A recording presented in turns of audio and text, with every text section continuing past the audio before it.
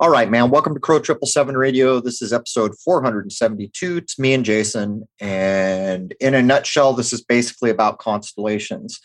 You know, like all things in our world, when you begin to take a careful look and take apart what we've been handed, you find nothing but problems and issues and misconceptions, and a lot of times outright nonsense. I'm actually reading a book, which is one of my favorites. David Avocado Wolf sent it to me some time ago.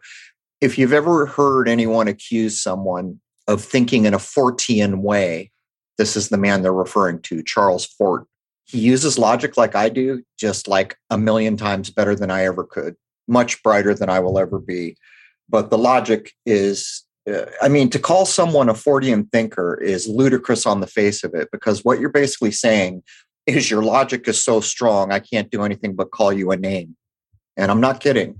For those who are going to take an interest in what we do here, have an interest in space, what's called space in general, you might want to grab Charles Fort's book called New Lands. There are versions of the book that are like 1,200 pages long that include all his writings, but the one called New Lands zeroes in quite well, at least part of the time, on some of the things we're going to be addressing here. Anyhow, welcome, Jason. And a rather lovely good morning. Well, I can't complain. We have not been snowed on or frozen to death yet, but February is in front of us. This is true, and I'm hoping it doesn't plummet. Clearly, it's global warming, clearly. Oh, of course. Anyhow, with my tongue in my cheek, I'll hand it over to you. A constellation is, of course, an area on the celestial sphere in which a group of visible stars form a perceived pattern or outline, typically representing an animal, mythological subject, or inanimate object. The origins of the earliest constellations most likely go back to pre-recorded history. Humans used these figures to relate stories of their beliefs, experiences, creation, or mythology. Different cultures and countries adopted their own constellations, some of which lasted into the early 20th century, before today's constellations were internationally recognized. The recognition of constellations has changed significantly over time. Many have changed their size or shape. Some were quite popular at one time, only to drop into obscurity later on. Some, of course, were limited to a single culture or nation. So as I'm getting ready to hopefully be able to shoot the sun at a very impressive level, because very few people are creating video of the sun, I resubscribed to Sky and Telescope magazine, which from my point of view is 90% nonsense. Ask Charles Fort why that's true. He'll tell you. Here's the thing. In the February edition of Sky and Telescope for 2023, they do a breakdown of the constellations, which is what spurred me to get with Jason and create this. And though it is mainstreamy, they do a very good job of showing you how we got our constellations, and that very few of them can even claim antiquity. The rub is the reason they're doing it, part of the reason is so they can flip the middle finger at astrology, because they're astronomers, right? And astronomers and astrologers don't talk. And to be clear, there was a time in our world when those two words meant the same thing. Go back to Tycho Brahe. He's as close to a hero as you're ever going to find for me. Actually, Charles Fort is as close to a hero as you're ever going to find for me. And in Tycho Brahe's day, if he said astronomy, he was saying astrology. And if he said astrology, he was saying astronomy. And he told the truth. And not only did he tell the truth, people took all the things that he placed in the sky so accurately, and people like Kepler turned it into nonsense, into theory, into mathematical equations that have no relationship to what's actually out there. Now, as we jump in, I will inform you we have 88 constellations. Less than half of them can claim any antiquity. And here's another odd thing. The southern hemisphere for a long time went without constellations, as far as I can tell, because everything was done from a northern clime. And so there must have been information, but how that area of the celestial sphere gets filled in is really quite a story on its own. Lastly, the celestial sphere. How many people have seen them? It's like a little globe-looking thing where the constellations are on it. I suspect, and I don't know this for sure, that celestial sphere came first and then morphed into putting a globe on every table. But that's just a supposition for now. An asterism is an observed pattern or group of stars in the sky. Asterisms can be any identified pattern or group of stars, and therefore are a more general concept than the formally defined modern 88 constellations. Constellations are based on asterisms, but unlike asterisms, constellations outline and today completely divide the sky and all its celestial objects into regions around their central asterisms. All right, just to make the idea, so you would have, let's say, a constellation like Taurus, which is right there with the Pleiades. The Pleiades is not a constellation. It probably is defined as an asterism, just to give you the idea of the difference of the two. But here's the thing. Back in the day, when the original 48-ish, not even 100% sure, I think it's close to 48. It might be 46 because there are two in my mind that are still in question. There were no boundaries. There were no formal boundaries to these constellations. As a matter of fact, some of this constellation shared stars with the one adjacent to it. And when you begin to logically work out why that would be, it is my point of view that they knew all those luminaries are giving off energies that affect our world one way or another. And so it was more important to actually look at what was there than it was to put a nice little neat boundary around them. And people like Athan Kementi, who is a sidereal astrologer, come in and he says, well, when I look at the sky, I look at the size of the constellation. And the thing about that is what happened as we adopted in modern times, the 88 constellations that we have, along with that boundaries were put in place. And so let's ask a simple question. How can we think about the constellations like the zodiac as being a clean 30-degree division of each, so they fit neatly into the circle, when the constellations are clearly of different sizes, some of them 3 times the size of another?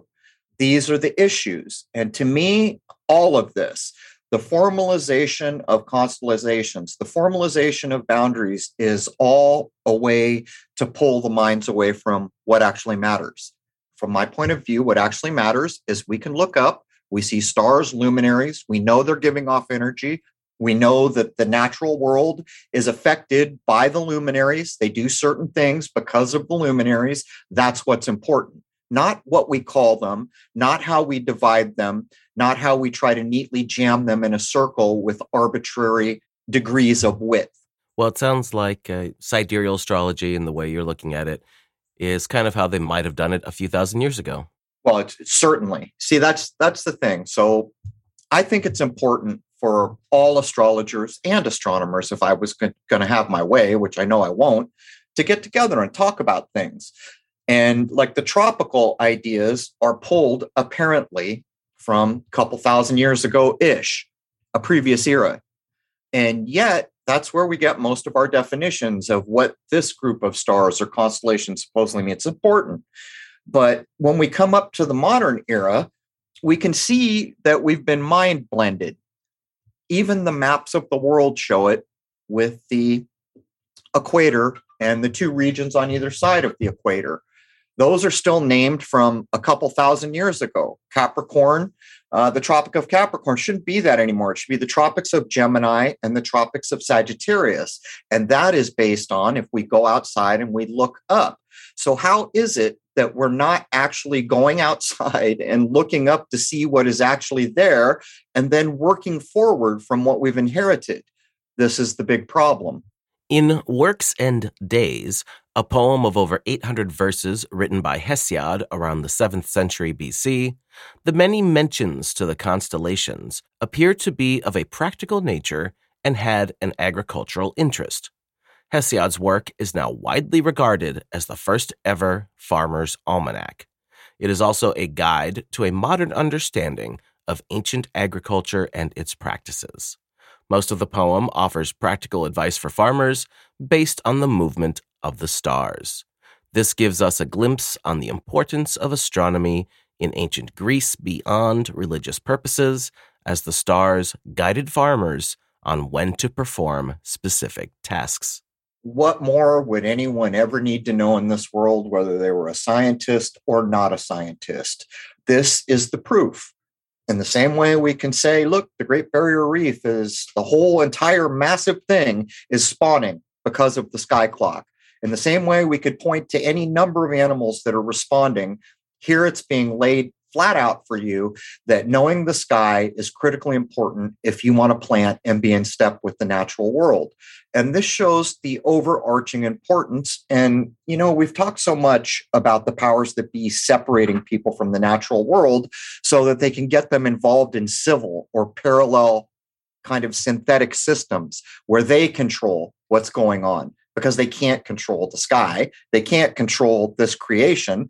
So it's one of the methods. But in this, we've been separated. What if, as we go through what's happening in the world, there comes a time when you have to decide either I'm going to be part of civil systems and lose my freedoms and be bossed around like a slave, or I have to go back out and start taking care of myself.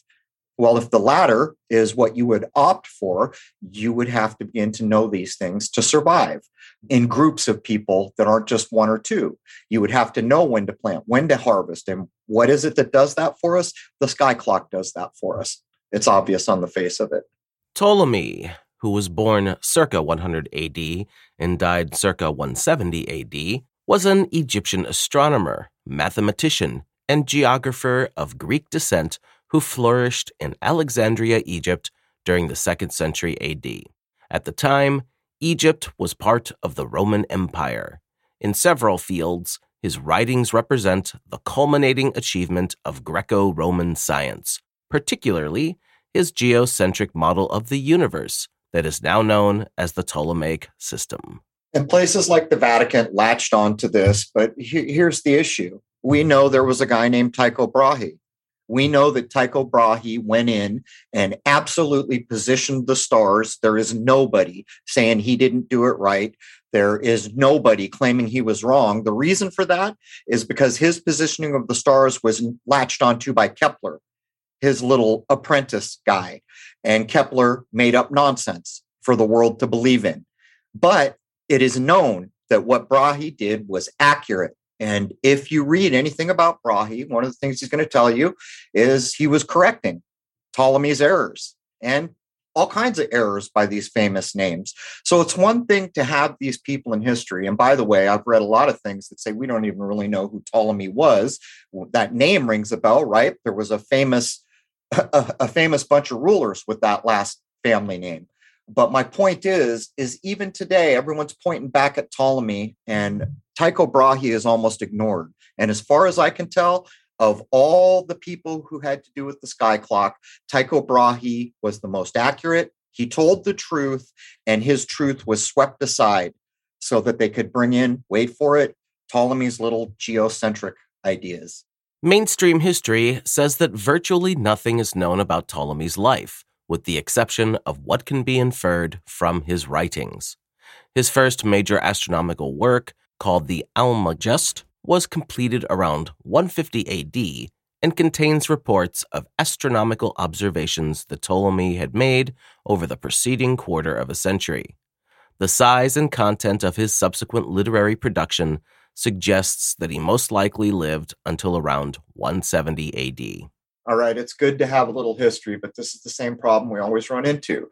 So this guy's so important that all astronomy is going to say the name Ptolemy to this day. How is it that we don't know anything about him? How can that be? But setting all that aside, we know the writings exist wherever they came from.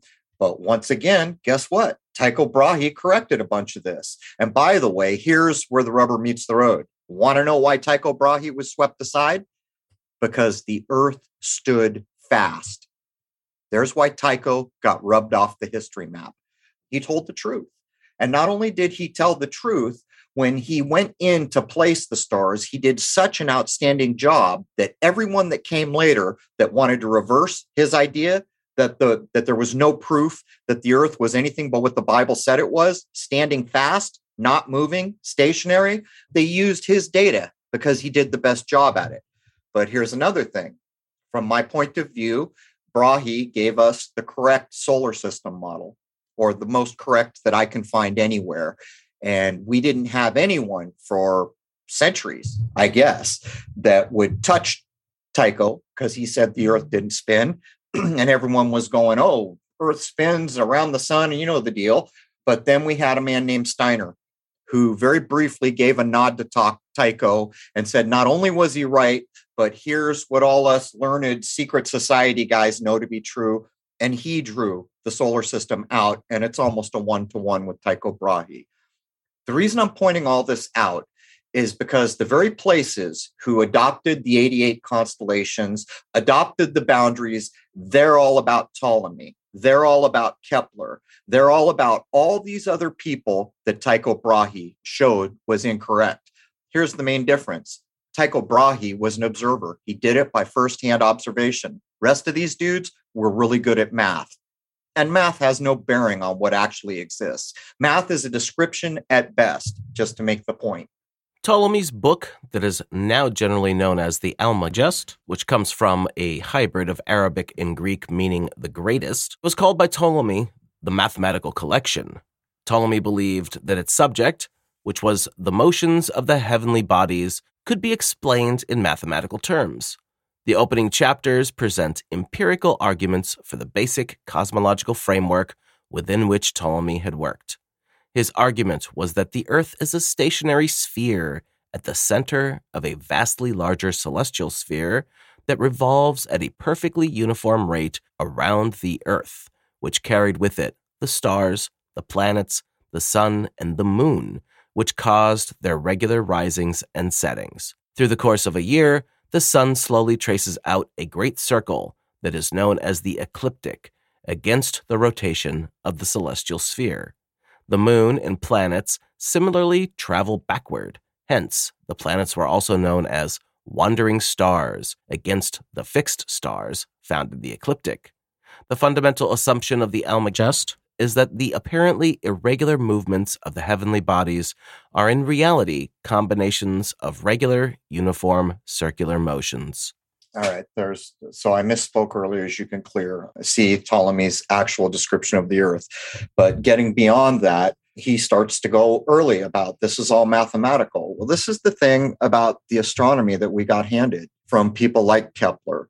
So Kepler fixated on Jupiter and its moons. People were having trouble. They predicted where those moons were going to be, and they were regularly wrong. And people who actually observed things that a moon shouldn't be able to do at all were scrubbed. Some of them kicked out of the Royal Astronomy Clubs. All these things went on. But what Kepler did, according to Charles Fort, who I respect above most minds, is he decided that if those little moons he could see could be worked out as a ratio, then the rest of the so-called solar system would fit what he'd figured out there. It's unreal what's going on here because very little of it has to do with actual observation and has everything to do with math. And so as you can see way back here in Ptolemy's book, wherever we got it, whoever wrote it, maybe a guy Ptolemy did, but I don't know that for sure. He's already saying that this is all about the math. And I would ask, is it? Is it all about the math? Or is it all about observing and maybe using math as a tool so you can know, well, this thing I'm looking at here today will probably be in this other place. And over time, refine that so your prediction is correct. And this is where it all kind of goes sideways.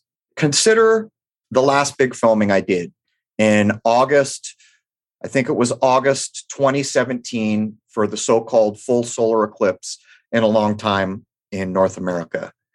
If what I claimed on the tail of the last eclipse there that I shot is true, then everything we know about astronomy falls apart. All of it. Orbital mechanics, the idea of gravitational calculus, all of it. And what did I do? I said that the moon plays no role in blocking the sun during a solar eclipse. Now, let's be fair. Is there a chance I'm wrong? There's always a chance you're wrong. I'm not a betting man, but I think I would probably take that bet. You cannot detect the moon. The moon is supposed to be backlit by the sun. How can that be? It's simple. I did it over tons of eclipses, not tons, as many as I could, never missed a one, and set out to do a simple thing. Film the moon coming to cover the sun while it's covering the sun or after it has covered the sun, and it can't be done. So I will put it on the table. If what I have deduced to the best of my ability is correct, everything we know about so-called space from the professional astronomy ideas falls to the ground instantly. But as we all know, there is a chance that I'm not right. But what I'm telling you is plenty of people could go out and test what I've said and try to see if there's anything to it. And while I'm at it, the ancient Vedic astronomers said exactly what I said, just at a higher level. Since you've brought up Charles Fort more than once, what model of the universe did he work from? What I love about Fort is he'll say things like I say, the supposed solar system. Like, we've been told this thing, but where's the proof of it? Where's the proof that this thing you're laying on the table is actually observably, provably true? And so what I think he thinks is that the Earth is stationary. Pretty sure about that one. What I think he thinks, and actually he does mention Brahe, and actually he mentions Brahe in a positive note. Most of the time Ford is writing, it's sarcastic at best, like he's got his tongue in his cheek because he's being forced to talk about things he know are ridiculous, but they're accepted as true. So I think he accepts the Earth is stationary and fixed, as is said in the Bible, as was said by Brahe. I think he suspects that everything we know about space is provably wrong. Actually, I don't suspect that. I know most of it from having read most of this book a second time. He just rips it apart with logic. And he zeroes in on what Kepler did with the planet Jupiter and its moon. He zeroes in on all the big names, Copernicus, and he takes them logically apart. So the next time you hear someone being accused of Fortean thinking, shake that person's hand, because basically what's just happened there is they've used logic that no one can contend with. How much of the Almagest is Ptolemy's original work is difficult to determine because almost all of the preceding technical astronomical literature is now lost to time. Ptolemy credited Hipparchus, who lived around the mid-2nd century BC, with the essential elements of his solar theory, as well as parts of his lunar theory, while denying that Hipparchus constructed planetary models. Ptolemy made only a few vague and disparaging remarks regarding theoretical work over the intervening 3 centuries, yet the study of the planets had undoubtedly made great strides during that much time. Ptolemy's conformity to factual data, especially as an observer of the sky clock, has been controversial since the time of the astronomer Tycho Brahe. Brahe pointed out that solar observations that Ptolemy claimed to have made in 141 are definitely not genuine, and there are strong arguments for doubting that Ptolemy independently observed the more than 1,000 stars listed in his star catalog. What is not disputed, however, is the mastery of mathematical analysis that Ptolemy exhibited and put into his works. All right, I'm going with Tycho Brahe every time. And so why are we still making such a big deal out of Ptolemy? I mean, in one way we have to, right? There's a historical early astronomer there. So it's a big deal. But I would point out in his time, astrology and astronomy were almost intricately tied. Certainly by the time Tycho came around in the 1400s, it was still that way. But why are we doing this when Brahe came along and corrected? The reason we're doing this is because they don't like what Brahe said when he told the truth about the world being stationary. Now, here's the thing. Ptolemy is even saying, these guys are doing theoretical work, which is another way of saying get your butt outside, look up and do firsthand observation. But it looks to me like what's going on is the idea of replacing observation with math seems to be taking root all the way back then. But sorry, Charlie, Mr. Tycho Brahe, who everybody accepts was correct in the placement of everything he ever measured, he even refined it, said 141 are definitely not genuine observations, and I'm doubting his 1,000-star listed catalog were independently observed. By the way, in Tycho's life, one of the things you'll read is, and I always remember this for obvious reasons, the 777 stars of Tycho Brahe. So that just gives a frame of someone working for a lifetime to place stars. And at one point, they're talking about 777 of them. Here, Ptolemy's trotting out 1,000. But I'll take Tycho's observation every time. He calls it all into doubt. Ptolemy was preeminently responsible for the geocentric cosmology that prevailed in both the Islamic world as well as medieval Europe. This was not due to the Almagest, but more to a later work known as Planetary Hypotheses. In this work, he proposed what is now called the Ptolemaic system, which is a unified system in which each heavenly body is attached to its own sphere and the set of spheres nested so that it extends without gaps from the Earth to the celestial sphere. The numerical tables in the Almagest, which enabled planetary positions and other celestial phenomena to be calculated for arbitrary dates, had a profound influence on medieval astronomy, in part through a separate, revised version of the tables that Ptolemy published known as Handy Tables. Ptolemy taught later astronomers how to use quantitative observations along with recorded dates to revise cosmological models. All right, there's a couple things here. What I'm not sure about, I've read differing versions from Tycho Brahe's biographers, that it seems like at one part he was considering the crystal spheres, which is kind of touched on here in the Ptolemaic work. But for them to claim that Ptolemy was preeminently responsible for the geocentric, in other words, he's saying it's a ball, he's saying, all the things that I don't agree with, but he is saying correctly that things are centered on the Earth. I don't get how they make the claim that he was responsible for that, because what I have seen is that was pretty commonly held, that the Earth was a plane and the center of anything long before Ptolemy's time. But anyhow, let's keep moving, Jason. Ptolemy also attempted to place astrology on a sound basis known as astrological influences, later known as the Tetrabiblos for its 4 volumes. He believed that astrology was a legitimate, albeit inexact, science that describes the physical effects of the heavens on terrestrial life. Ptolemy accepted the basic validity of the traditional astrological doctrines, but he revised the details to reconcile the practice with an Aristotelian notion of nature, matter, and change. Of Ptolemy's writings, the Tetrabiblos is the most foreign to modern readers who do not accept astral prognostication and a cosmology driven by the interplay of basic qualities such as hot, cold, wet, and dry. So Ptolemy is saying he believed that astrology was legit, right? And I don't think you could find a culture in and around or preceding that didn't accept that at some level. It feels to me like however we got these writings, they keep adding the doubt in. Like instead of Ptolemy simply saying, excuse me, this is legitimate, they've got to say things, but then he said it was inexact and all these other things. Well, here's what frustrates me about what we were allowed to get from Tycho Brahe. He was actually drawing astrological charts for kings and noblemen. And in the writings, they make it look like he didn't want to do it, that all these things, but at times they admit that there was no separating the idea of astrology and astronomy. And so all of this feels to me like an effort to defame the idea that astrology has any real, measurable, usable effect in our world. And it is so far beyond logic. I'll ask everyone listening, have you ever experienced seasons in this world? Let me take it a step further. Would you bet $1 million that next year there's going to be seasons 2 and every year after that? What's doing it? The sky clock's doing it. And from that very overarching foundational truth, the more we zero in, we see that basically nature is being affected by what we call nature, part of which is the sky clock. There's really no denying it. That's the frustrating part, I guess.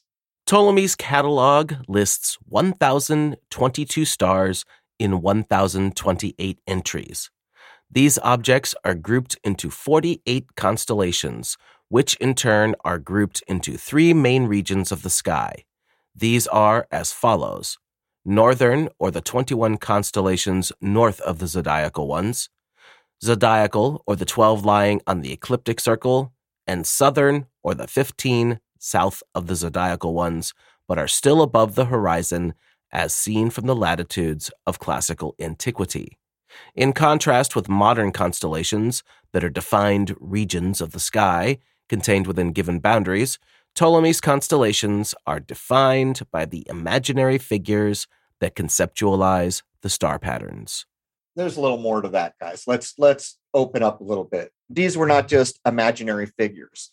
They were personages, myths that had meaning. They told a story that helped you to comprehend what was going on with the energies in that part of the sky. But let's zero in on one of the big deals that I think very few people think about. All the way back in Ptolemy's time, supposedly, and I accept that it's probably correct, there were 48 constellations. We have 88 now. Do you get what I'm pointing at here? So 48 constellations, and even a couple of those been shuffled around, if I'm not mistaken, probably. One may have even been dropped. Only 48 of them have any claim to antiquity. That's a hell of a thing to consider.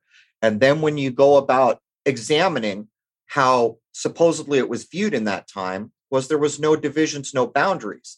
It's this part of the sky is attached to this story and this personage and this myth or whatever it was to help tell the tale of what we need to know about that sky.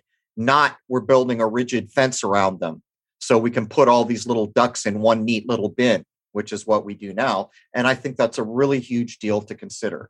I think what it does is it pulls our mind into these well-boundary defined things as the issue at hand. It's not. It's just a label. That's all it is. It's a name. What's really matters is the luminaries that are there. And for that matter, how they interact with the ones next to it on any given direction.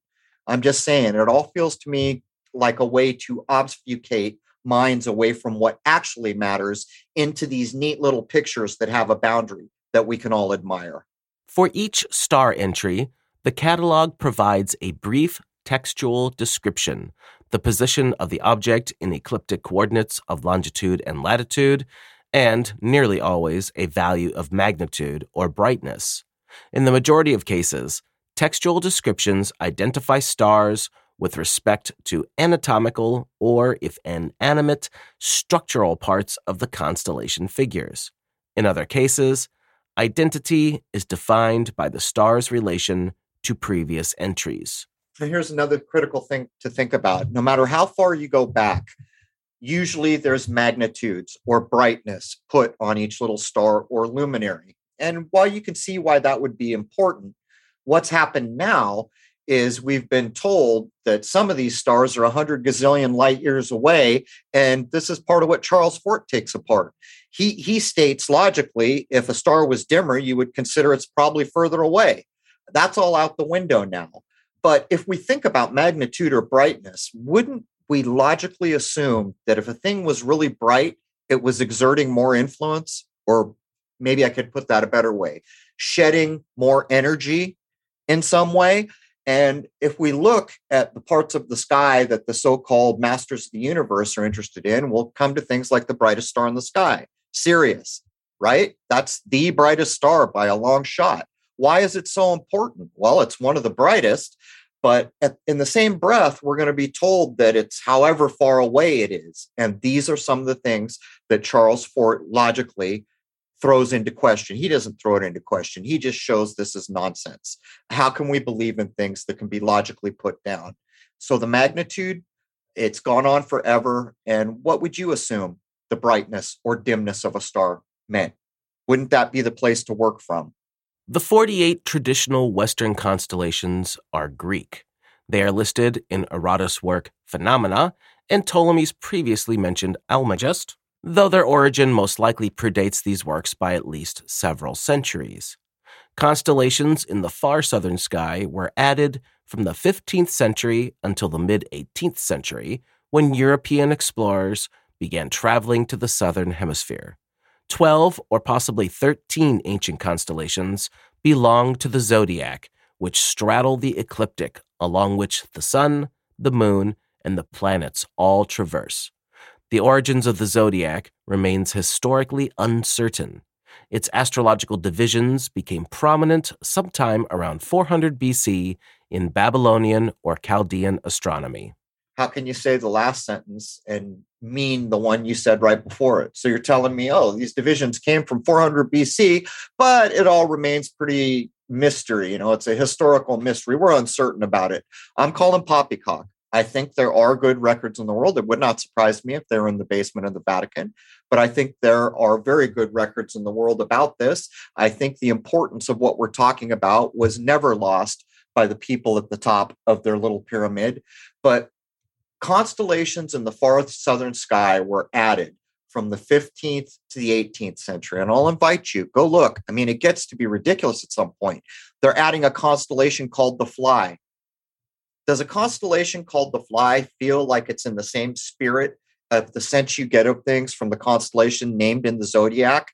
And then when we jump into the zodiac and we begin to logically try to work, how did we get here? But it gets worse from the work we've done on calendars. We know there were 10 months, and we know that the Romans jacked it up.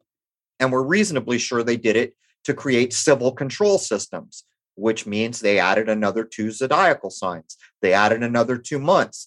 And these are the overarching problems that I'm urging people to look past. We have the sky. No one can change it. We can start to view it as there's a luminary. I see it. Now let's concentrate on how it might affect us. Or there's a group of luminaries, and use the old zodiacal and use these things as guides, but don't get too married to these divisions and names and things. They have all been changed with very few exceptions. And I kid you not, look up the 88 constellations. Look for the Fly or the Bee. I came across the Fly in all of this research. It's crazy. Does a constellation, I mean, when we look up at the constellations, we have this sense of antiquity and hidden meaning and larger meanings and all this occulted information that seems like it's probably important. And then a dude puts a fly in the sky. Not only that, one of the constellation called Argos, which goes back to the very root of Greek myth, the ship Argos, Jason and the Argonauts. It was a huge constellation that went kind of from the north into the southern hemisphere. And even that got cropped apart. Maybe they needed to make room for the Fly.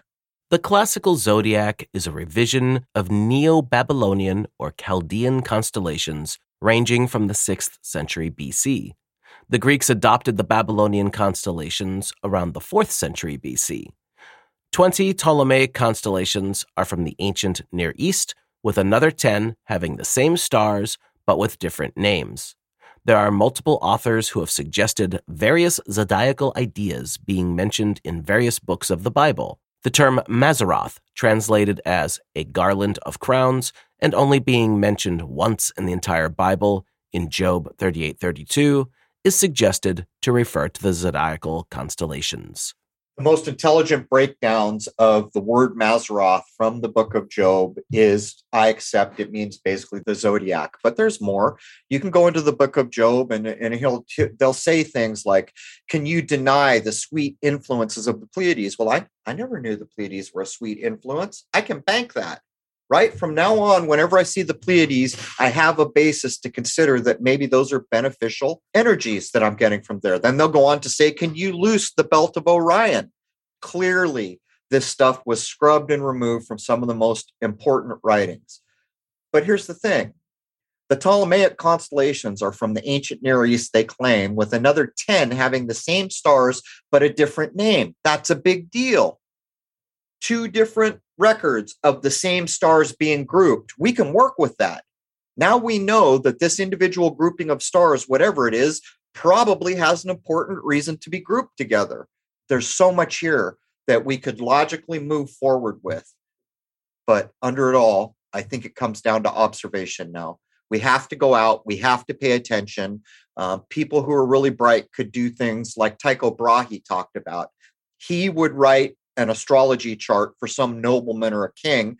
And then he would actually say, but we won't know if I'm right for another few months or something like that. Thing is why aren't we doing that? If we make astrological predictions, or why don't we do it in reverse? Like on this day, we know this really hell-bent thing happened. Let's go look at what was going on in the sky and start to reshape one-to-one. We know this thing happened, and we can show this was the sky that it happened under. And then try to work out, did the real event happen in the sky 3 months earlier? Or you see where I'm going here? I think that's really where this needs to go to get back, unless we're fortunate enough to regain some of the records. But to be told that 2 different cultures group the same stars, to me, that's bank.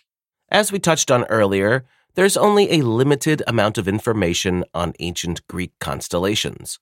Some fragmentary evidence can be found in the previously mentioned Works and Days by the Greek poet Hesiod.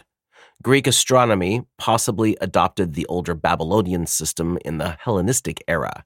If so, it would have been first introduced to Greece by Eudoxus of Cnidus, an ancient Greek astronomer in the 4th century BC, but this has never been conclusively proven. The original work of Eudoxus has been lost, but it is said to survive as a versification by Aratus dating to the 3rd century BC. The basis of Western astronomy, as taught during late antiquity and until the early modern period, is, of course, the Almagest. All right, well, let's just see if we can all agree here.